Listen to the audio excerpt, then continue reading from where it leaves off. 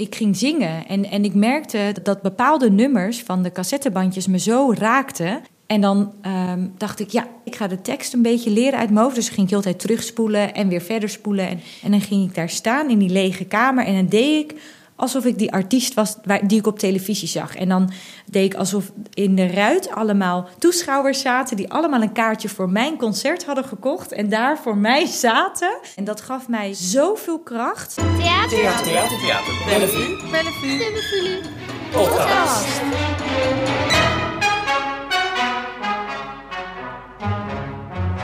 Hallo, leuk dat je luistert.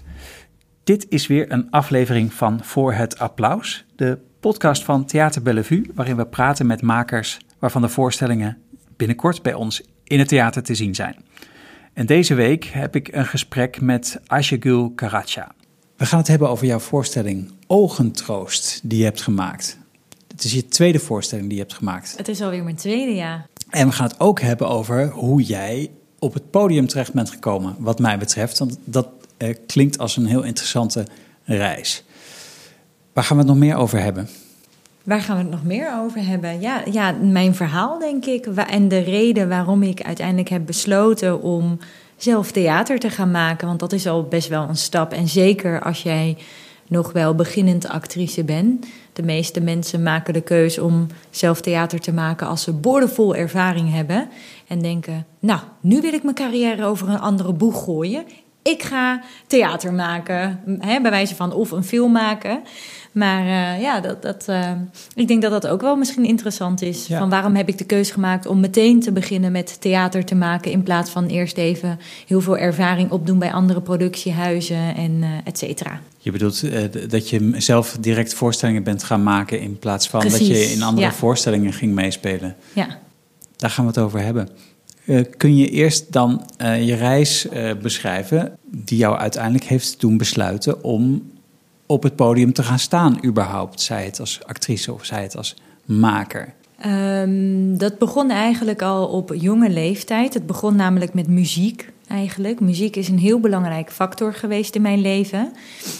Als klein meisje hadden wij nog een lege kamer in huis. Die grensde aan het balkon. En er stond 1 ghetto blaster daar. En we hadden allemaal cassettebandjes. Ja, ik ben van de 90 jaren, jongens. Ik heb de cassettebandjes nog meegemaakt. Dat je zo met een potlood erin steekt. Weer en terug ze dan moest zo spoelen. Ja, precies. Dat die dingen eruit, die slierten eruit kwamen. En dan mocht je het weer helemaal in elkaar gaan draaien. Heerlijke tijd, vond ik het. Ik vond het, dat is nostalgie, toch? Ja. Helemaal. Maar we hadden daar cassettebandjes en voornamelijk Turkse muziek. Mijn ouders die keken heel vaak Turkse televisie vanuit de schotel. We hadden ook zo'n dikke schotel hangen aan ons balkon. En daar zag ik dan heel veel muziekprogramma's. En ik vond dat zo fascinerend om te zien dat een hele bekende Turkse artiest, Ibrahim Tatlıses, die had İbo Show. Nou, dat is echt een heel bekend Turks televisieprogramma, een muziektelevisieprogramma. Hij had zijn eigen programma waar hij dan andere artiesten uitnodigde. Ging hij eerst even kletsen en daarna gingen ze samen zingen. En er zat er ook live publiek bij. En ik zat op de bank als klein meisje en dacht ik, dat wil ik ook. Al die aandacht en dat mensen dan jouw nummers meezingen en applaudisseren voor jou. En dat kwam voort, die aandacht, dat ik thuis niet kreeg. Mijn ouders hadden niet een vanzelfsprekend huwelijk. Dus er was best wel wat spanning in huis. En ik als kind werd meer aan mijn lot overgelaten. Dus als kind wil je gewoon aandacht. Je wil gepamperd worden, in zekere zin. En dat had ik niet. Had je en broertjes dat kreeg of zusjes? ik niet. Ik heb 2 zussen in die tijd. Mijn broertjes, ik heb ook wel 2 broertjes. Die zijn wel nakomelingen. Maar in die tijd waren we met 3 meiden. En alle 3 werden we een beetje aan ons lot overgelaten. We leefden allemaal in ons eigen eiland. Want jullie konden het ook niet met elkaar per se heel goed vinden. Jawel, juist wel. Mm-hmm. Alleen als je kinderen bent, dan ik scheel met mijn oudste zus 5 jaar. En met kinderleeftijd is dat echt heel groot. Ja. We hebben het altijd wel heel goed met elkaar kunnen vinden. Alleen, we speelden niet altijd met z'n drieën. Dat deden we ook wel. We maakten dan eigen spelletjes. Dan gingen we even in onze kamer spelen. Maar dat is dan een half uur en dan ben je daar ook klaar mee. Dus dan ga je iets anders vinden om toch jezelf te voeden. En ik wilde gewoon heel graag gewoon aandacht en gezien worden. En dat werd ik niet thuis. En ook zeker het moment dat je dan op school achterkomt van ik ben anders dan andere kinderen. Wat is dat dan? En dat heeft te maken met mijn visuele beperking. Ik ben aangeboren slechtziend, ernstig slechtziend. Wat betekent dat? Kun je ons daar iets van een beeld bij geven? Wat betekent dat in je dagelijks leven? Nou ja, dat het mij enorm veel energie kost om mezelf te verplaatsen überhaupt. En de kleinste dingen. Ik zeg altijd tegen mensen om het zoveel mogelijk beeldend te maken. Vanaf het moment dat ik opsta, ben ik alleen maar aan het focussen. Ja. Dus ik ben geconcentreerd de hele dag aan het kijken. Dus alles kost mij ontzettend veel energie. Al die prikkels die komen van gewoon de ruimte, het licht, dat vergt bij mij heel veel energie. Wat maakt dat ik dus dubbele energie geef. En om te kunnen kijken en om gewoon echt te kunnen leven. Ja. En dat komt omdat ik nystagmus heb. En dat heet in de volksmond wiebelogen. En dat heb ik vanaf mijn geboorte, dus ik weet ook niet beter. Ik ben altijd zo slechtziend geweest. Ik zie 20% in totaal met beide ogen. Mm-hmm. Dat kunnen ze echt zo zeggen? Nou, dit is 20%. Ik bedoel, mag het procentje meer zijn of minder? Het zal er niet om hangen. Maar... Nou ja, recentelijk heb ik een oogmeting gehad. En gewoon kijken, gewoon zien, is 20%. Dat zeggen ze dan in 0,2. Ze hebben dan bepaalde getallen. Maar dat kan je dus zien als inderdaad 20% in de volksmond. Maar als ik dus moet lezen of echt iets moet zien, is dat dus minder. Dan is dat dus met mijn ene oog is dat 0,18. Dus vergelijkbaar als in 18%. Ja. En met mijn rechteroog is 0,18. En met mijn linkeroog was dat 0,12. En dat is dan vergelijkbaar als 12%. Ja. Dus ik kijk eigenlijk voornamelijk door mijn rechteroog. Ja. Die is heel erg dominant. Hoe oud was je toen je erachter kwam dat je anders bent door deze visuele beperking? Dat weet ik niet echt precies. Maar het eerste moment dat ik dacht, er klopt iets niet aan mij, weet ik. Dat was in groep 3. Dus dan ben je 5 of 6 jaar. En dat was, ik kon niet veterstrikken nog. Ik had dat niet geleerd. En normaal leer je dat in groep 1, 2. En ik smeekte altijd bij mijn moeder als klein meisje, ik wil schoenen met klittenband. Want dat is super makkelijk. Als dat losraakt, heb je het zo weer aan elkaar geplakt. En ik had inderdaad schoenen met een rits, dat was ook goed. Maar die schoenen hadden ook veters. Maar die veters zaten standaard gewoon gestrikt. Tot een dag dat wij in concentratie voor onszelf moesten werken in groep 3. En ik liep naar de kast achter in de klas. Ik zat ook altijd voorin om een boekje te pakken om daaruit te werken. En toen constateerde ik dat mijn ene schoenveter los zat. En ik raakte in paniek bij die kast. Ik dacht, oké, ik moet hem nu vastmaken, want anders struikel ik straks over mijn eigen voeten. En toen vroeg ik, en ik dacht, hoe moet ik dit doen? Ik weet het niet, help. Dus, en een klasgenootje zat achter in de klas en hij keek en hij zei al, je veter is los. En ik zei, ja. Ik zei, kan jij veter strikken? Nou, we mochten niet met elkaar praten. Hij zei, ja? Hij vond het al raar dat ik het vroeg. Ik zei, wil je alsjeblieft veter strikken? Ik kan het niet. Dus hij boog voorover om mijn veters te strikken.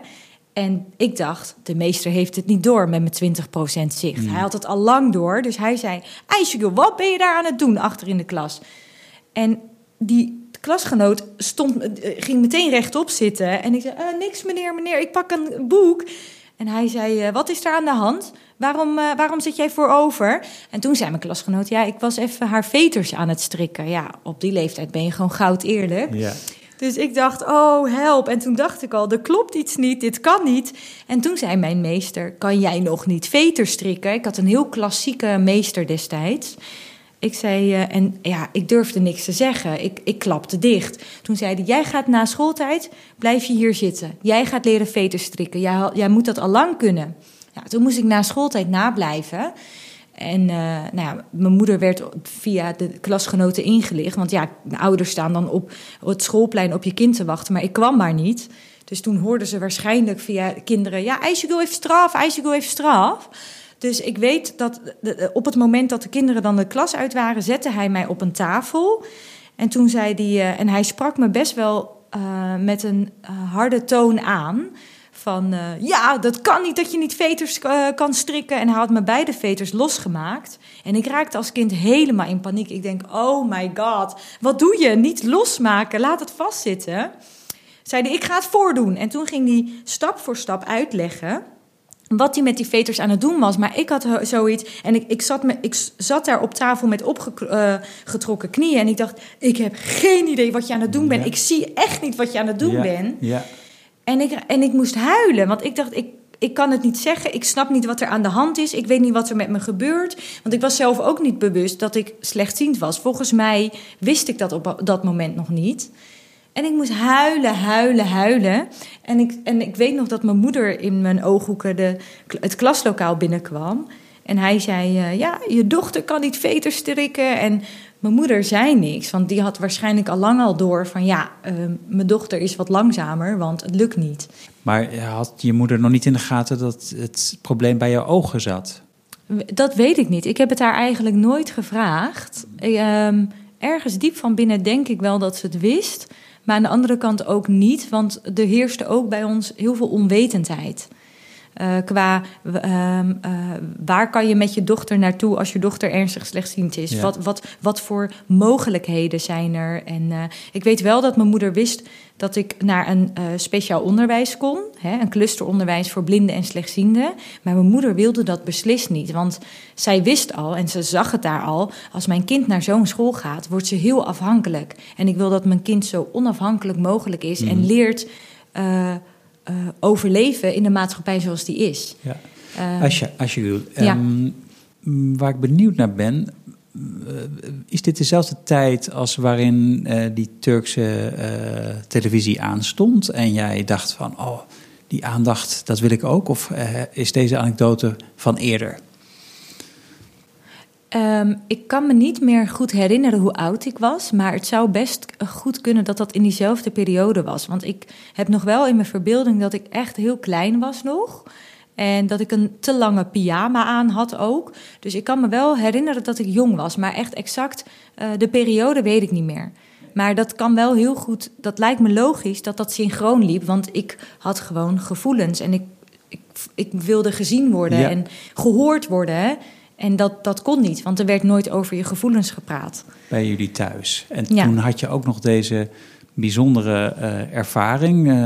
Licht traumatisch ook wel, als het zo verdicht op elkaar zit. Of zou je het niet traumatisch willen noemen?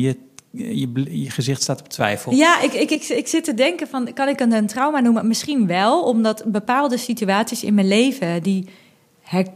die kan ik echt heel goed navertellen. En ik weet ook nog precies hoe het was. Dus... als je je dan bedenkt van, is dat dan een trauma? Ja, dat kan wel een trauma geweest zijn. Ja.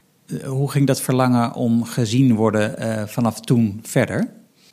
Ja, ik ging zingen. En ik merkte dat als dat bepaalde nummers van de cassettebandjes me zo raakten... en op die leeftijd ben je dan niet in staat om bepaalde liedteksten te analyseren. Waarom raakt het je? Maar er was iets dat aan die liedjes me ontzettend raakte. En dan dacht ik, ik ga dat leren. Ik ga de tekst een beetje leren uit mijn hoofd. Dus ging ik heel de tijd terugspoelen en weer verder spoelen enzovoort. En dan ging ik daar staan in die lege kamer. En dan deed ik alsof ik die artiest was die ik op televisie zag. En dan deed ik alsof in de ruit allemaal toeschouwers zaten... die allemaal een kaartje voor mijn concert hadden gekocht... en daar voor mij zaten... En dan ging ik daar staan en dan deed ik alsof ik echt de artiest was en zingen. En dat gaf mij van binnen zoveel kracht, zoveel ruimte en zo'n bevrijdend gevoel. Ja, en toen was de verslaving geboren. En dat deed ik steeds vaker en vaker, omdat ik dacht, dit is wat ik nodig heb. Ik wil mijn gevoelens, mijn emoties kwijt. En dat gebeurt als ik ga zingen, als ik daar ga staan en ga visualiseren, fantaseren... dat ik daar in het licht sta op het podium en... zing tegen een ruit. Ja. Dan even een heel kleine spoiler. Volgens mij is die namelijk heel functioneel. Je bent uiteindelijk de opleiding logopedie gaan doen... rond je 19e, 20e. We hebben nog een hele tijd in je leven te gaan... voordat je uiteindelijk op zo'n opleiding terechtkomt. En je had ook misschien naar de toneelschool kunnen gaan... of naar een muziektheateropleiding. Maar dat is niet gebeurd. Wat heb je in de tussentijd allemaal meegemaakt? Heb je aan het schooltoneel meegedaan? Heb je nog op zangles gezeten? Hoe is je reis naar de glorie van de echte aandacht toen verder gegaan? De reis naar de spotlights. Ja. Het is... Ik hield het heel lang dus in die kamer. En op een gegeven moment op school hadden we dan muziekles. Nou, daar ging ik dan helemaal in op. Dat was echt het lichtpuntje van de hele schooldag. Op een gegeven moment ging ik naar de middelbare school. En ik dacht, ik ben in een omgeving opgegroeid waar niemand aan theater doet.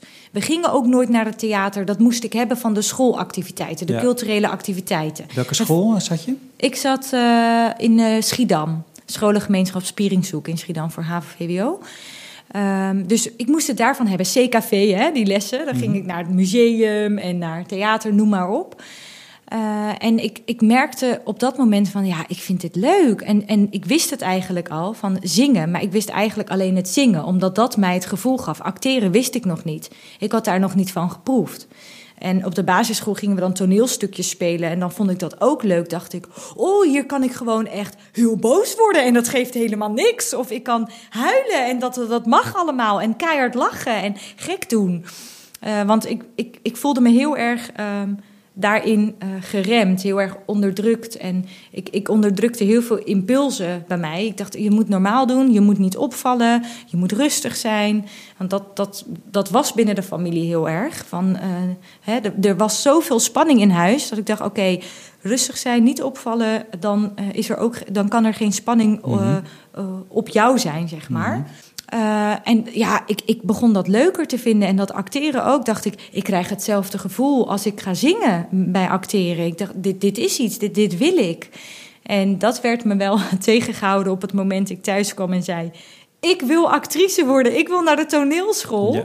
En dat werd niet echt in dank afgenomen. Nee. Ik mocht dat niet doen. Mijn moeder Zagen je ouders al zoiets aankomen? Waren ze daar misschien wel bang voor? Want ik kwam op een gegeven moment, toen we naar het theater gingen en we konden theater maken op school, we kregen dramalessen, ik hoorde via klasgenoten over jeugdtheaterscholen in de buurt.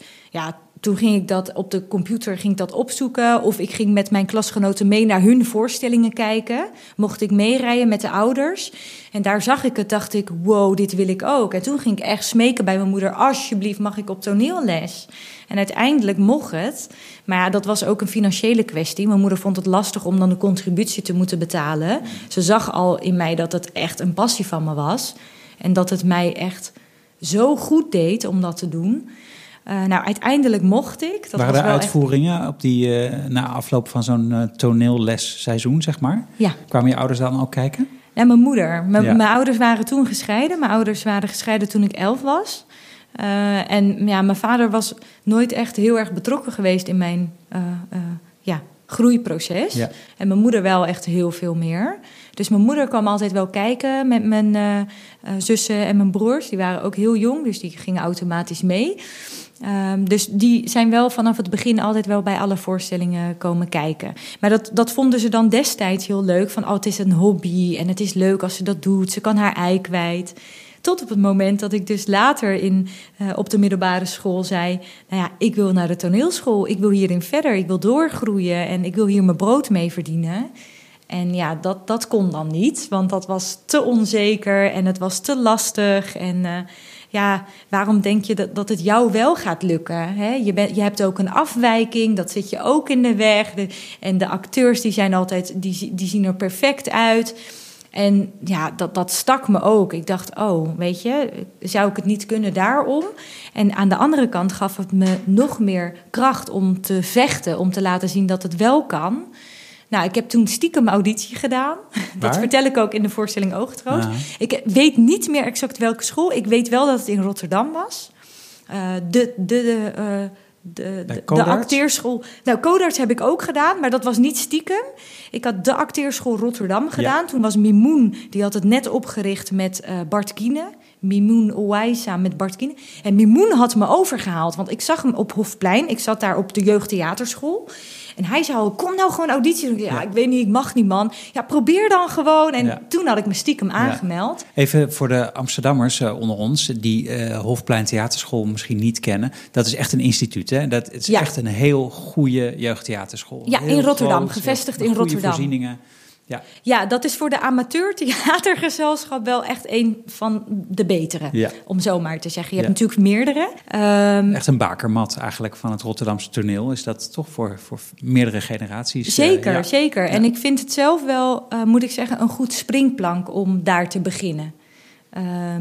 Dus daar zat ik dan op. Nou, ik had me er stiekem voor aangemeld, maar destijds kreeg je brieven thuis. Nu krijg je alles digitaal, super fijn. Maar destijds kreeg je een brief thuis en die had mijn moeder onderschept. Want ik zat de hele dag op school en die had de brief al geopend. Dat deed ze standaard, gewoon alle brieven openen. Maakt niet uit of het voor haar was of niet. Ze las alles. En stond ze me op te wachten en toen zei ze, Ijsje, wat is dit? En ik zag het logo van de toneelschool. Ik herkende dat en ik zo, en ik was helemaal niet meer zenuwachtig. Ik dacht, het kan me niet schelen of ik door ben of niet. Ik ben erbij. Ik word gespiest op de barbecue nu. Ik heb iets gedaan wat niet mag. En ik zei, ja, de toneelschool. Ze zei, je hebt gewoon auditie gedaan, hè? Ik zei, ja, ik moest gewoon. Ik wilde het gewoon proberen. Oh, oké. Je bent door naar de volgende ronde. Oh, oké. Want ik kon niet eens meer blij zijn, want ik wist, ik mag niet meer. Het is nu gewoon klaar. Toen zei ze ook, ze heeft echt letterlijk gezegd, Aishiko, ik kan je niet tegenhouden. Je gaat toch wel. Prima. Maar als je wordt aangenomen, weet ik ook dat je heel graag naar die school wil. Prima, maar dan steun ik je niet meer. Dat heeft ze letterlijk gezegd. Ja. En toen dacht ik, oké. Dan ben je 17 jaar, dan zit je in je examenjaar. Denk je, ja, ik ben nog financieel best wel afhankelijk. Ik heb haar nodig. Zeker in mijn studietijd. Toneelschool is best wel zwaar. Ik ben niet gegaan naar de volgende auditieronde. Ja. En dan krijg je een brief daarna. Van, helaas hebben we je niet vernomen op de audities. Hierbij eindigt jouw avontuur of zo. Ik weet niet, het is zo'n standaard brief. We wensen je heel veel succes voor in de toekomst. We hopen je ergens terug te zien. Ja, toen heb ik wel echt gejankt. Want het was, dat was wel echt een messteek of 3 in mijn hart. Ik vond het wel echt heel naar. Dat ik denk, laat het me gewoon proberen. Laat het me onderzoeken, uitvogelen, kijken. En gewoon laat me ook gewoon keihard op mijn bek gaan. Dat miste ik heel erg. Mijn moeder was daarin wel heel beschermend. En toen wist ik gewoon niet meer wat ik moest doen. En ik kreeg toen inderdaad op school te horen, ik heb toelatingstest loting logopedie gedaan. Ik ben afgewezen. Ik heb een slingerende kaakbeweging. Ik dacht, wacht even, wat is logopedie? Slingerende kaakbeweging. En toen legde me dat, een klasgenoot legde dat uit. Die zei toen, Aishiko, want iedereen wist mijn verhaal daar ook. Misschien is dat wat voor jou, want je kan daar met acteurs werken, stemcoaching geven. In het theater, daar werken logopedisten. En ik dacht, En toen dacht ik, dat klinkt interessant. En ik had geen idee meer van wat ik moest studeren en wat ik moest doen. En ja, ik moest wel binnen een paar maanden me ergens inschrijven. Had je klasgenoot gelijk? Ja, ik heb het dus gegoogeld en toen las ik het. Ja, ik was niet heel enthousiast. Ik wilde gewoon in het licht staan. Dat begrijp ik. Maar want je hebt logopedie gestudeerd. Ik heb het gestudeerd. Ik heb het afgemaakt met lood in mijn schoenen. Ja, en heb je gefeliciteerd alsnog. Dank je. Super knap. Ja, maar heb je vervolgens ook acteurs beter leren articuleren? Ik heb er niks mee gedaan. Ik heb mijn diploma behaald. En ik ben echt naar huis gegaan met mijn diploma. Ik zei, nou mam, alsjeblieft, hier heb je mijn diploma. Mag ik nu alsjeblieft naar de toneelschool? Ja, ik heb het echt zo gedaan. En mijn diploma ligt nog ergens bij mijn moeder zelfs. Ik heb hem niet eens meegenomen. In mijn verhuizing hier naar Amsterdam ligt hij ergens onder het stof in de kast. Ja, ik was er zo klaar mee. Maar het is ook, ik vond de logopediecultuur niet zo leuk. Ik kreeg constant op de opleiding te horen, je hebt geen logopedische houding, je bent overenthousiast, je bent te theatraal. En de logopedist zit rechtop aan tafel, spreekt erg gearticuleerd met ontzettend weinig klemtonen, dynamiek. En het was te stijf. Ja, zullen we ons richten op de dingen die we wel leuk vinden? Ja, graag. Ja. Fijn. Hoe ging het verder? Nou, ik heb mijn studie dus afgerond, waar ik niet echt spijt van heb, hoor. Ik kan het altijd gebruiken. Ik sta eigenlijk wel open om les te geven op toneelscholen, vind ik wel heel leuk. En daarna, één dingetje wat minder leuk is. voelde ik dus de drang om wel te solliciteren als logopedist. Ik dacht, ja, ik heb een studie gedaan, ik heb een diploma, ik moet nu werken. Nou, ik solliciteerde, werd ik niet aangenomen. En het niet aannemen was niet op basis van mijn kunde, maar op basis van mijn slechtziendheid. Mensen waren toch, die vonden dat spannend of wilden het toch niet proberen. En ja, dat maakte ook dat ik dacht, ja, waar moet ik het nu zoeken? En toen zei mijn moeder wel van, joh, Aysegul, je hebt het geprobeerd. En ik wilde gewoon heel graag dat jij iets hebt achter de hand. Ga nu, je bent vrij. Ga nu voor je passie. Ga het nu proberen. Ga lekker op het podium staan. Ga zingen. Ga acteren. En hoe lang is dit geleden? Ik was in 2012 of 13 afgestudeerd. Ja. En toen, 13, 14 zouden we kunnen zeggen. Ja. En ze zei, ik wil niet dat jij straks moeite moet doen om je brood te verdienen. Stel dat het niet lukt, dan kan je altijd wel werken als logopedist. Er zijn altijd wel manieren om toch te kunnen werken. Maar ga nu lekker voor je passie. En toen voelde ik wel, zeg maar, die bevestiging en de motivatie om daar echt daadwerkelijk voor te gaan. En toen heb ik inderdaad dat logopedie weggelegd. Ik heb niet meer gesolliciteerd en ik dacht, ik ga nu echt vol voor mijn passie. Ook wel met lichte angst nog steeds. Dat ik denk, gaat het wel lukken? Het is best wel een lastige wereld, maar ik mag niet klagen voor de dingen die ik heb gedaan. Ik heb hele mooie projecten gedaan, in binnen- en buitenland. En ik heb nu de kans gekregen om mijn eigen voorstellingen te maken. Dus ja, ik ben wel heel dankbaar. Ja. En ik denk wel dat ik wel de juiste keuze heb gemaakt op dit moment, om er echt vol voor te gaan. Nou, dat lijkt me ook. En dat spreekt ook helemaal uit je verhaal, wat je nu net gedeeld hebt met ons.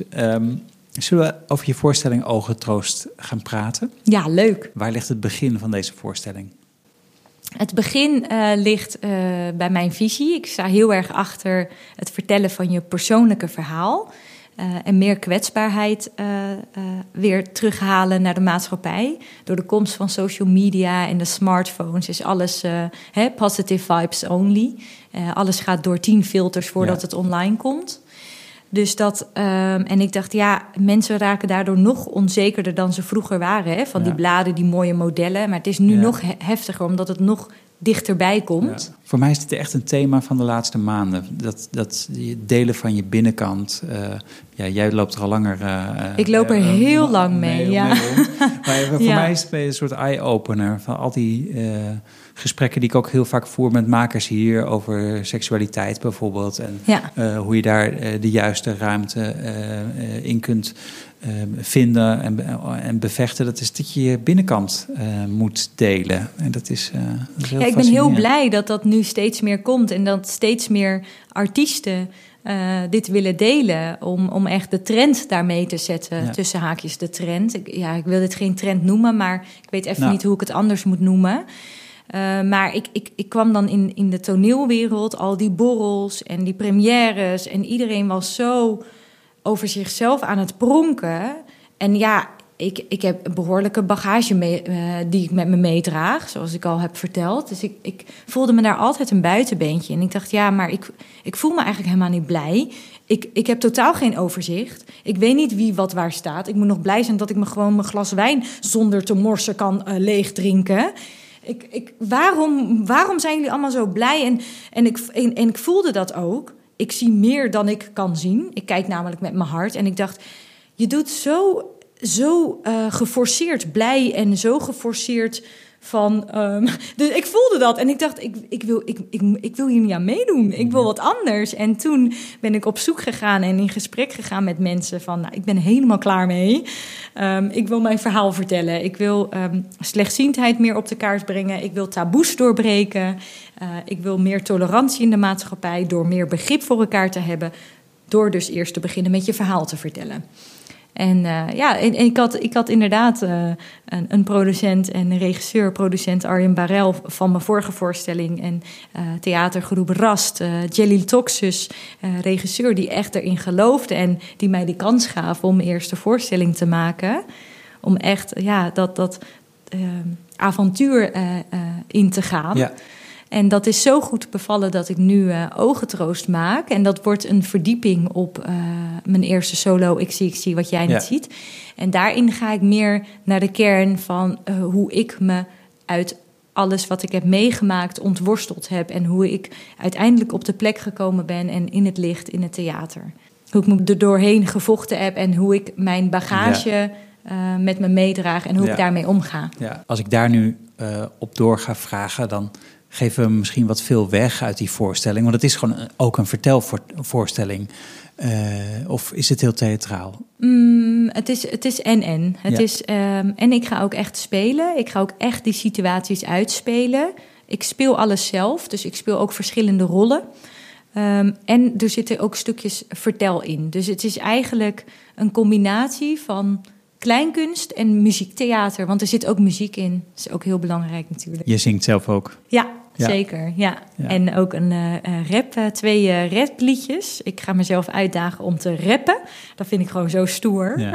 Vind ik leuk. Dan voel ik me even een beetje gangster. En wordt er daar gewoon een beat opgezet en dan ga je daar overheen Zeker wel. rappen? Ik heb muzikanten. Je hebt muzikanten, live muzikanten. Ja, ik doe het luxe. Ik heb 3 muzikanten op het toneel. Zo. Dus dat, nou. Ik ben een dure artiest. Ja, geweldig. Ja. Geweldig. Ja. Ik heb wat schroom om naar de inhoud van die voorstelling te vragen, merk ik. Omdat ik denk, dat moeten de mensen gaan zien. Ja, en je hebt ook al zoveel verteld over je leven. Dus we hebben daar wel al een goed idee van. Ik wil het ook nog een beetje bij jou houden en bij het moment dat de mensen jou echt op het podium zien. Ja, dat lijkt me wel goed. Als ik nu inderdaad inhoudelijk ga, dan ben ik bang dat ik te veel weggeef. Het is mooier om het erbij te houden dat ik echt ben van het persoonlijke verhaal vertellen. Maar dan niet in de vorm te persoonlijk, want ik vind ook dat andere mensen erin moeten herkennen. Er komt de thematieke gemis komt heel erg erin voor. Ontworsteling, druk. Druk? Als in onderdrukking, tegenhouden. Dus echt dat benauwende gevoel. Ja, die elementen komen er wel in voor. En het gaat echt om taboes te doorbreken. Dus gewoon echt de vuile was buiten hangen. Ja, de vuile was buiten hangen, dat hoor ik vaker. Maar ga je daarin all out? Of doseer je dat nog? Is dat... want waarom doe je het? Is het een afrekening of is het een bevrijding? Het is absoluut geen afrekening. Ik ga niet iemand helemaal met de vloer gelijk maken. Daar ben ik niet van. Het is meer een bevrijding. Ik ben in een cultuur opgegroeid waarin ik altijd mooi weer moest spelen. Dus ik mocht nooit de thuissituatie vertellen. Al die ruzies, want daarin ben ik opgegroeid. Mijn ouders hadden vaak ruzie en... dat soort dingen. Dus ik moest altijd doen alsof alles heel mooi en koek en ei was. Dus alles hield ik voor mezelf. Maar zodra je, dat merkt iedereen, als je er niet over praat, dan wordt het probleem groter dan die is. Dus dan gaat het nog meer knagen en pijn doen. Dus het is voor mij meer een bevrijding. Maar tegelijkertijd zal het ook wel heel confronterend zijn voor mezelf, maar ook voor andere mensen. Want ik denk wel... Nou, dat weet ik eigenlijk wel zeker, want dat weet ik van mijn vorige voorstelling, dat heel veel mensen zich daarin herkennen. En dat wist ik van tevoren niet toen ik het maakte. Maar op het moment dat ik dan de foyer inging en ik heb heel veel echt emotionele mensen aan mijn schouder gehangen, die echt zeiden van wauw, ik vind het zo goed dat je dit doet. Ik moet daaraan denken, ik heb dit meegemaakt. Dus er komen zoveel dingen los bij mensen dat ik denk, dit is goed dat ik dit doe. Ja, het is nu 5 februari 2021. Het zou goed kunnen dat mensen deze podcast veel later horen dan dat wij dit gesprek nu voeren. Je bent de voorstelling nu aan het repeteren, maar het is nog even de vraag of je hem kan uitvoeren ook. Toch? Ja, klopt. Ja, ik zeg zo, ik ben theater aan het maken met een anticlimax. Normaal werk je natuurlijk naar een première datum toe. Maar die hangt in de lucht. Ja. Die is onzeker. We hebben wel een datum, maar iedere keer wordt die verschoven. En dat weet je natuurlijk pas 1 week of 1,5 week van tevoren. Ja. Maar ik vind theater maken gewoon heel leuk. Dus ik geniet gewoon van het maakproces, van het repetitieproces. Het is een tragicomedie. Dus ik vertel ook een zwaar thema op een komische manier, luchtige manier. Dus we hebben ook wel heel veel lore in de repetities. En daar haal ik wel heel veel energie en voldoening uit. Ja, en als de voorstelling dan uiteindelijk gespeeld wordt en je zegt dat veel mensen zich erin herkennen en dat er dus ook een maatschappelijk aspect wordt aangeraakt, ga je daar nog iets mee doen met dat gegeven? Ga je ook je voorstelling als een soort platform gebruiken misschien om te beginnen nagesprekken te voeren over jouw achtergrond en die je misschien ook deelt met veel andere mensen? Nou, niet per se. Ik heb dat niet ingecalculeerd. Ik moet ook zeggen, dat maatschappelijke belang wordt dan meteen geassocieerd met schoolvoorstellingen spelen. Nou, daar hou ik zelf eigenlijk helemaal niet van. Ik ben meer een black box maker.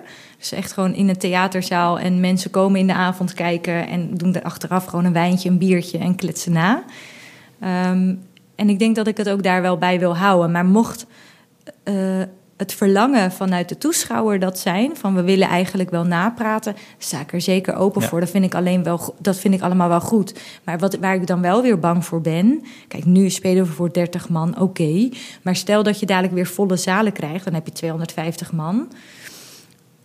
Dan heb je een nagesprek, maar dan voelen mensen waarschijnlijk dan toch weer de angst van, ja, ik wil wel wat tegen je zeggen, maar ik durf het niet zo goed, omdat 249 anderen erbij zitten. Dus wat ik wel merk, het kan, ik sta er echt voor open, maar wat ik wel merk is, ik ga altijd als speler na de voorstelling naar de foyer. Dat doe ik altijd, om mijn toeschouwers daar ook gewoon op te vangen, te woord te staan. Er is heel veel ontlading. En daarin merk ik dat ik wel heel veel persoonlijke gesprekken heb. Dat 1-op-1 beter werkt dan in een groep. Ja. Asjegul, in de beschrijving van de voorstelling Ogentroost wordt ook genoemd dat jouw hart open staat voor iedereen die je tegenkomt. Dat is een forse claim en ambitie. Heel knap.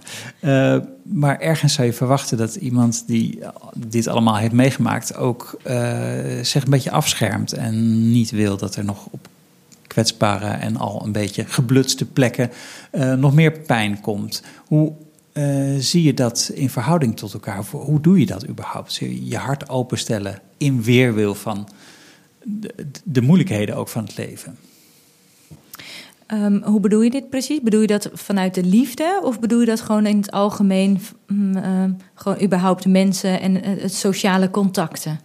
Nou ja, gewoon, wat bedoel je daarmee eigenlijk? Dat je je hart voor iedereen openstelt die je tegenkomt? Je hebt heel vaak mensen je hebt altijd een vooroordeel over iemand. En op basis van een vooroordeel kan je al iemand afschrijven en denken, oh nee, dat is niet mijn type mens, dat vind ik niet leuk. Ik ben altijd wel als kind iemand geweest, heel positief, heel enthousiast. En ik zie geen verschillen, ik zie gewoon eigenlijk mensen eigenlijk. Iedereen is voor mij mens. En ik sta voor iedereen open. Dus als jij een been mist of als jij, weet ik veel, iets pigmentvlekken hebt in je gezicht, dat ziekte of zo, dat vind ik niet. Daardoor zal ik jou nooit uitsluiten. En iedereen met zijn of haar verhaal, iemand met een heel zwaar levensverhaal of iemand die uit het gooi komt bij wijze van en met een gouden lepel is opgegroeid. Iedereen is bij mij welkom. Dus daar bedoel ik wel mee dat ik iedereen in mijn hart sluit. Ja, maar er zijn wel meer mensen die dat redelijk makkelijk over zichzelf bedenken. Of dat ze menen dat ze geen last van vooroordelen hebben of zo. Of heel tolerant zijn tegenover iedereen. Maar als je dat dan vraagt aan mensen in de omgeving van die persoon, dan zeggen die dat toch ook wel wat anders. Ik bedoel, het is niet zo makkelijk om je voor iedereen open te stellen en zonder vooroordelen anderen tegemoet te treden. Hoe weet je dat jou dat wel lukt? Nou, het is niet. Ik zeg niet dat ik geen vooroordeel heb, hè? Want ik ben van mening, iedereen heeft een vooroordeel. Je ziet iemand staan, dan ga je toch al in je hoofd denken, oh ja, dat is waarschijnlijk zo'n iemand, dat is zo'n iemand. Maar ondanks dat vooroordeel wat ik dan heb, ga ik toch blanco in. Misschien moet ik het zo zeggen. Ik vind het lastig ook om dit te verwoorden. Ik geef iedereen een kans. Misschien is dat de beste benaming. Ik ga niet gekleurd in een gesprek of in een ontmoeting of ergens heen. Ondanks ik dat wel heb in mijn hoofd. Je gaat toch wel een voorstelling maken van hoe iemand zal zijn en hoe... Dat heeft iedereen. Ik ga niet zeggen, nee, ik heb geen vooroordelen. Dan ben je aan het jokken, vind ik. Iedereen heeft vooroordelen. Maar het gaat erom, wat doe je ermee? Ja. Dat is het. En je komt inderdaad over als een heel open persoon. En gelukkig. Ja, dat is zeker. Dat is ook een heel aangename ervaring om met je te praten, kan ik zeggen nu na een half uur. Oh, dankjewel. Ja, het is graag gegeven, dat compliment. Maar betekent dit ook dat mensen oneindig krediet bij je hebben? Of kunnen mensen het ook verbruien bij je? Of zit je daarin nee, ook ik heb mijn grenzen, hoor. Ja, schat, ik heb echt mijn grenzen. Net als ieder ander. Daarin ben je gewoon weer een normaal mens. Ja. Tuurlijk. Nee, ik heb wel... dat is misschien een slechte eigenschap van mij. Als jij iets bij mij kapot hebt gemaakt, dan heelt dat niet. Als je bij mij echt ver bent gegaan, dat je me echt hebt pijn gedaan... of liegen kan ik heel slecht tegen. Als je bij mij hebt gelogen, dan is het klaar.